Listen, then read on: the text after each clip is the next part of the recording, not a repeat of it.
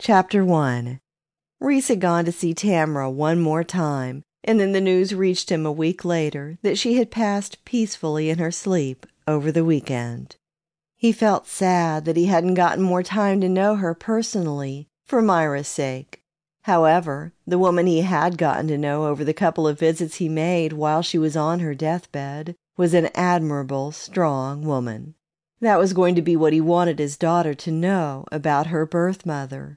He updated Laura and found that the next couple of weeks would pass in a complete blur for all of them, dealing with lawyers and finalizing paperwork for Myra, attending Tamara's funeral, and slowly getting on with his life, since that chapter was officially over.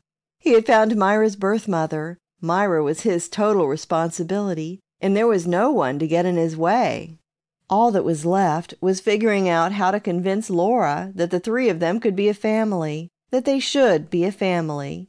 She had grown more distant over the last couple of weeks since Tamara's death, and it had him worried. The more intimate and involved the two of them got, the more she seemed to withdraw emotionally from him. It bothered him, but he wasn't quite sure how to fix it yet.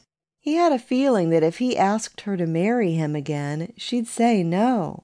The problem was, he didn't know where their relationship was going, and it wasn't just his heart he was now worried about. Myra was so attached to Laura, too. He needed to make sure that Laura was going to stick around. He had relied on Laura so much to act as Myra's mother that it was hard not to think of her that way now. They needed to have a very serious talk about all of this. The bigger picture, the long-term, Laura's role in Myra's life. His role in Laura's life. He had come to rely on her, to depend on the fact that she'd be there for both him and Myra.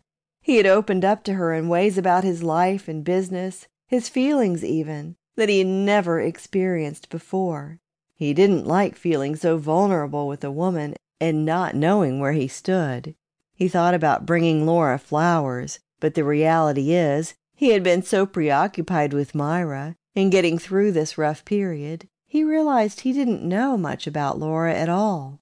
Things like if she liked flowers, or what kind, what her favorite activity was, what her dreams are, and where she wanted to be in 5 years. Realizing how selfish he had been, and so fixated on fixing what was in front of him, that he had taken advantage of a woman he had come to love, and he needed to learn her inside and out. He felt guilty that he hadn't made time to do that over the last few weeks. He now realized he needed to remedy that.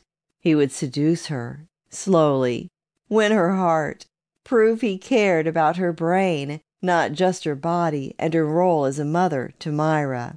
Satisfied that he had solved the problem on why she was acting distant with him, he finished up his workday with the intention of picking up Myra from daycare and heading home to see Laura.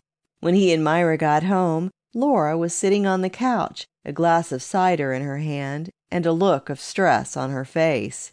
He hung up his coat and went upstairs to change Myra's diaper before he asked her what was going on. He wanted to be able to give her his full attention.